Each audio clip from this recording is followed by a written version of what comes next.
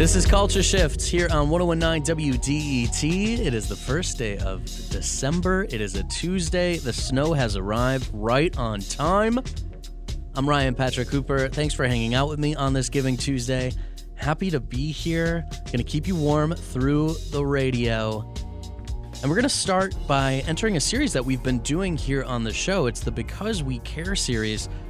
Kind of one of those elements of Culture Shift that's about the lives that we live, the lifestyles that we have, and the things that we have to go through on top of the arts, culture, and music that we celebrate here. And more people than ever are becoming caregivers for elderly parents or other loved ones. But balancing life, work, and caregiving can be a huge difficulty. That's why we started Because We Care. It's explored the lives and issues affecting caregivers in Metro Detroit over the next few months. It's supported by Tight Knit, an initiative of the Ralph C. Wilson Jr. Foundation. Now, one of the state's largest caregiving organizations, Hospice of Michigan, has, like many groups, had its work impacted by the pandemic. Allison Wagner is a volunteer coordinator for Hospice of Michigan, and Kelly Root is a hospice volunteer and also the editor of Crane's Detroit Business. Culture Shift's Amanda LeClaire spoke with them about how COVID-19 has altered hospice care and why volunteers are more important than ever. We've all learned a lot, right?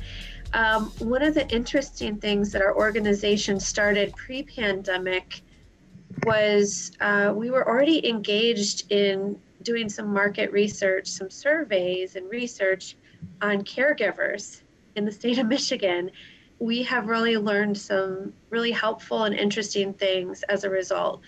One of the things that we've learned that I think might be obvious to a lot of us thinking about the pandemic, but was really helpful to know through this research, is that caregivers are really looking to provide care to their loved one in their home right now. They're not as likely to want to go to the ER. They really would love to have some support at their home to be able to care for their loved one there, whether that's hospice or palliative care. So at Hospice in Michigan, we're able to provide that care in the home, and we have the right number of, right amount of PPE available to us, which we're thankful for, so we can provide those services in the home. One of the things we're working on right now is integrating our volunteers into this pandemic world that we're in, and what does volunteerism look like in that pandemic. So Kelly can really speak to how our volunteers pre-pandemic are really such an integral part of the hospice team and really supporting the caregivers and bringing both the caregivers and the patient joy and helping to, whether it's simple things like reading to someone or, playing cards with someone. We also have pet volunteers, which is just, all of these things just bring so much joy into days that are filled with a lot of different tasks in supporting a patient at home. Kelly, I want to bring the volunteer work into this. And Allison, as you said, these are simple things, playing cards, reading to someone, having coffee with them. But it's incredibly meaningful with hospice work. But especially this year, it feels like whatever can be done to help that connection continue is important. Now, Kelly, why did you decide to become a hospice volunteer? It's been tremendously rewarding for me. I adopted my little dog back in 2015, and he's a little Chihuahua. He's very laid back. He's very quiet. He doesn't nip or bark. He's just a real laid back little guy. And the woman that I adopted him from, the friend that ran a rescue where I adopted him, posted on Facebook a link to a Hospice of Michigan program for pet volunteers. And the program did not require your pet to be officially certified. The only qualification was that, the pet be laid back and able to sit with a patient and just, provide comfort. And I thought, well, Guppy could do that. He does that with me all the time. He's just super laid back and he likes people. So I got involved and I went through the training that hospice provided, which was excellent. They, talked about how to relate to hospice patients and what to do in the event, of a death, and how to. It was just a really good preparation so that they don't just send you out to sit next to someone without the preparation of a couple days training. And this was back in spring of 2018, and I was assigned to a wonderful, wonderful woman who was in a group home, a small residential facility in Clinton Township. And so it was close to my home. And I started bringing Guppy to visit her just about every weekend. And she loved to touch and pet and cuddle him. He would sit on her bed and she would just stroke him and pet him. And, I thought that this program was going to be more about the patient relating to the animal, but it really, over the course of 2 years that I visited her, it was clear to me that the touch and the connection to the animal were really important, but reaching out to the human connection and having conversations with me was, all of it. We really, formed a bond. I mean, she was very physically compromised. She was bedridden 24/7, visually impaired, so she couldn't even really see me or Guppy, but she could feel him and touch him. And we developed an amazing relationship during those visits. And the pandemic was hugely unfortunate and disruptive for us. Because I was visiting her, as I said, just about every week. And she had family visiting her as well. She's a very outgoing, spirited lady. She was very bright, very conversational. But when the pandemic started, I couldn't see her in person. And that was really, really tough. And I called her, and the folks that ran her home, immediately always put me on the line, and they would bring the phone to her in her room. She couldn't see me, so she couldn't do FaceTime or, an iPad thing. It was literally just a phone call. But for the duration of the pandemic, I was calling her weekly and talking to her. And she was, quite lonely and very, very affected by the lack of the hospice visitors she had. Besides me, she had a woman coming in from hospice who was painting her nails, and she had religious. I think she had a priest coming in to visit with her on occasion. So she had a number of non-medical volunteers that were coming in to pass the time with her, which was huge because she just needed to talk and laugh and share stories. And when the pandemic hit, that type of comfort was taken away. She didn't get it. She got her medical visits, but she missed time with Guppy. She didn't get to have her manicures. It's the littler things that I think played a big role in quality of life for her. And so I did talk to her every week, and she tried to stay upbeat, and but it was very tough. And at one point at the end of a phone call, I'll never forget this. It was about halfway through the pandemic, and during the end of one of our phone calls, she said, don't forget about me. That's how she signed off the phone call. And I said, I'll never forget about you. And she really hung on, and we maintained that contact as best we could. But she did pass away recently, and it's unfortunate that I never really got a chance to reconnect with her physically in the way that I had prior to the pandemic. That's a huge issue and conversation nationally since the pandemic began. Those who have not been able to be with their loved ones or their families as they pass away. I think overall it will be a good thing to have this conversation about how people die here in the United States and the quality of life they have leading up to that death, because we just do not talk much in the society about that. And I'd like both of you to weigh in on this. How can we help a person going through this process, especially a loved one?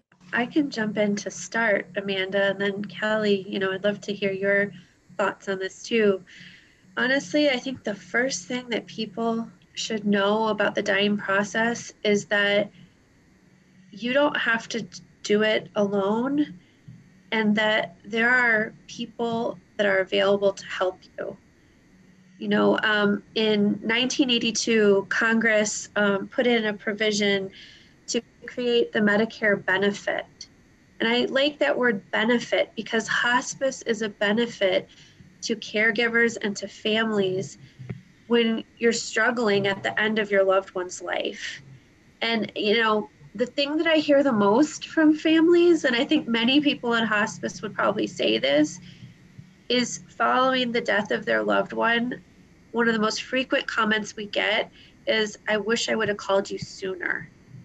And it's because there's so much that goes into the dying process, weeks or even months leading up to that individual's death. And what's a beautiful part of hospice is that we have this interdisciplinary team. So Kelly just shared with you how she was a part of that team, providing care for that patient, that lovely woman in a facility. And in addition to Kelly, there were other volunteers. And in addition to the volunteers, there was a social worker, a nurse, a spiritual care advisor, the physician. We have grief support managers, hospice aides, in some cases, complementary therapies, music therapy, massage therapy. So we have this whole team that's really surrounding not just the patient, but the caregivers too. And the other beautiful thing about hospice is that you don't have to know, like, is this time really the right time? Because that's a hard thing to figure out. All you really have to do is call us, and there will be a person that you can talk to, and they will help to steer you on the right path. Whether it's, yes, let's explore this, maybe hospice is the right choice for you with Hospice of Michigan, or maybe it's not. Maybe your family isn't quite ready for hospice yet. And at Hospice of Michigan, we have a palliative care program, which means that we can help you with, coordinating your community resources. We can talk through concerns that you have, but you're not necessarily you're not on hospice yet. That's a very good point. What I've learned since volunteering is that every hospice patient and case is different. My mother passed away 20 years ago at the too young age of 52 from breast cancer. And she was in hospice for only a week in the hospital. And I think a lot of people have this idea that hospice always means, dying at home, and there's this, this plan. And sometimes there's not a plan. Sometimes hospice, is a last minute sort of thing, the way it was for my mom.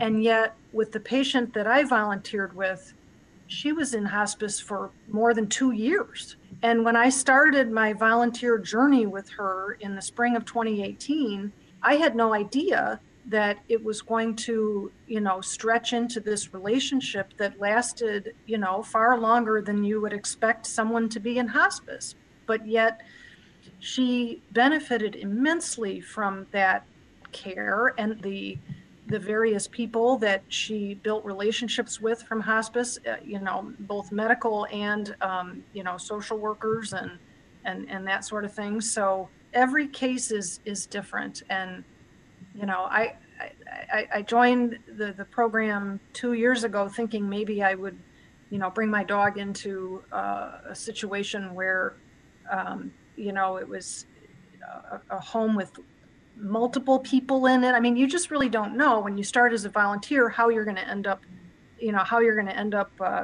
serving and who you're going to meet and how it's going to go. And I just feel immensely lucky that I was matched with someone to have a relationship the way we did.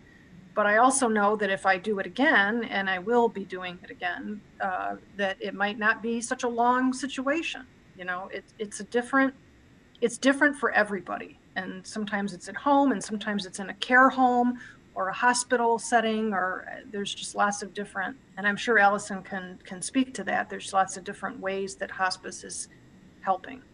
And I would just add to that, one of the things that we say in hospice care at Hospice of Michigan is that we're all about meeting that patient where they are.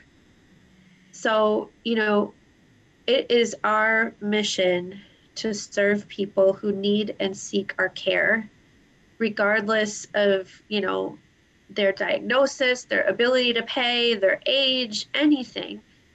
You call us and we'll be there to help you. And with that, Kelly's right. Dying is as unique of an experience, a human experience, as birth. And many professionals throughout the study of hospice have compared the two things.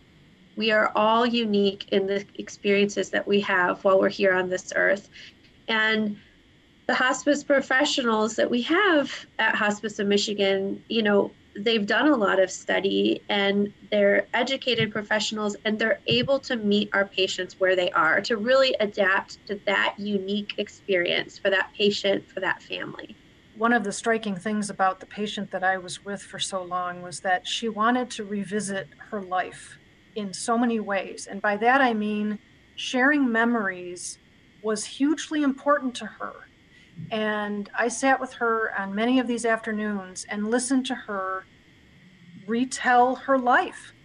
And, she had memory issues, and, she often returned to the same stories. I mean, I could tell you now by heart some of the most important things in her life, because she went over them again and again and again. She wanted to talk about her wedding and how she met her late husband and what they went through to get married at a Catholic church, because she wasn't Catholic and she needed to.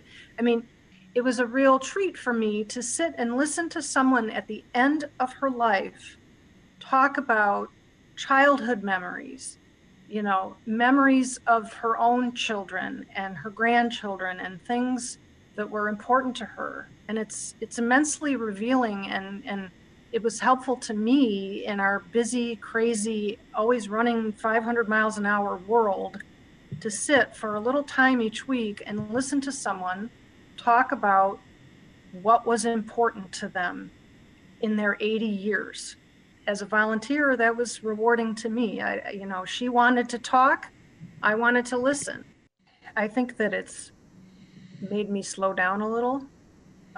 It's made me realize that the small stuff that we stress over isn't always the most important thing. My own husband passed away 7 years ago suddenly, which was obviously really hard. Since that time, I've thought about how I want to spend my time and what's important in my life and the years that I have here left.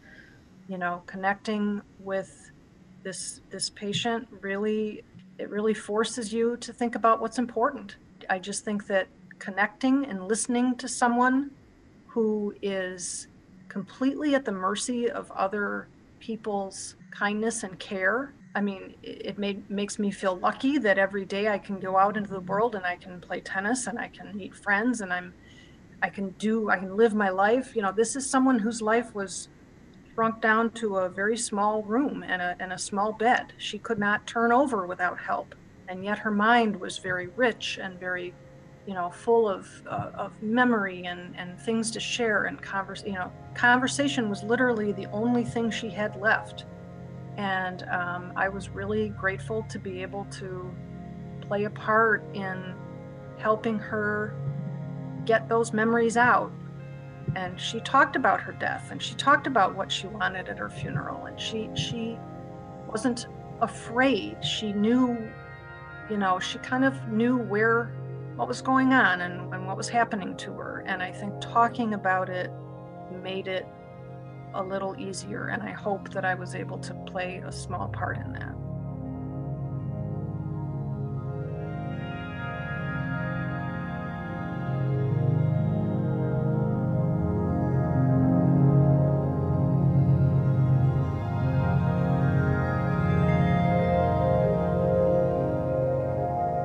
That was Allison Wagner, a volunteer coordinator for Hospice of Michigan, and Kelly Root, a hospice volunteer, also the editor of Cranes Detroit.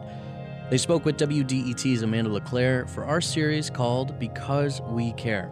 It's supported by Tight Knit, an initiative of the Ralph C. Wilson Jr. Foundation. You can find more info and more stories about caregiving for loved ones at tightknit.org. You're listening to Culture Shifts.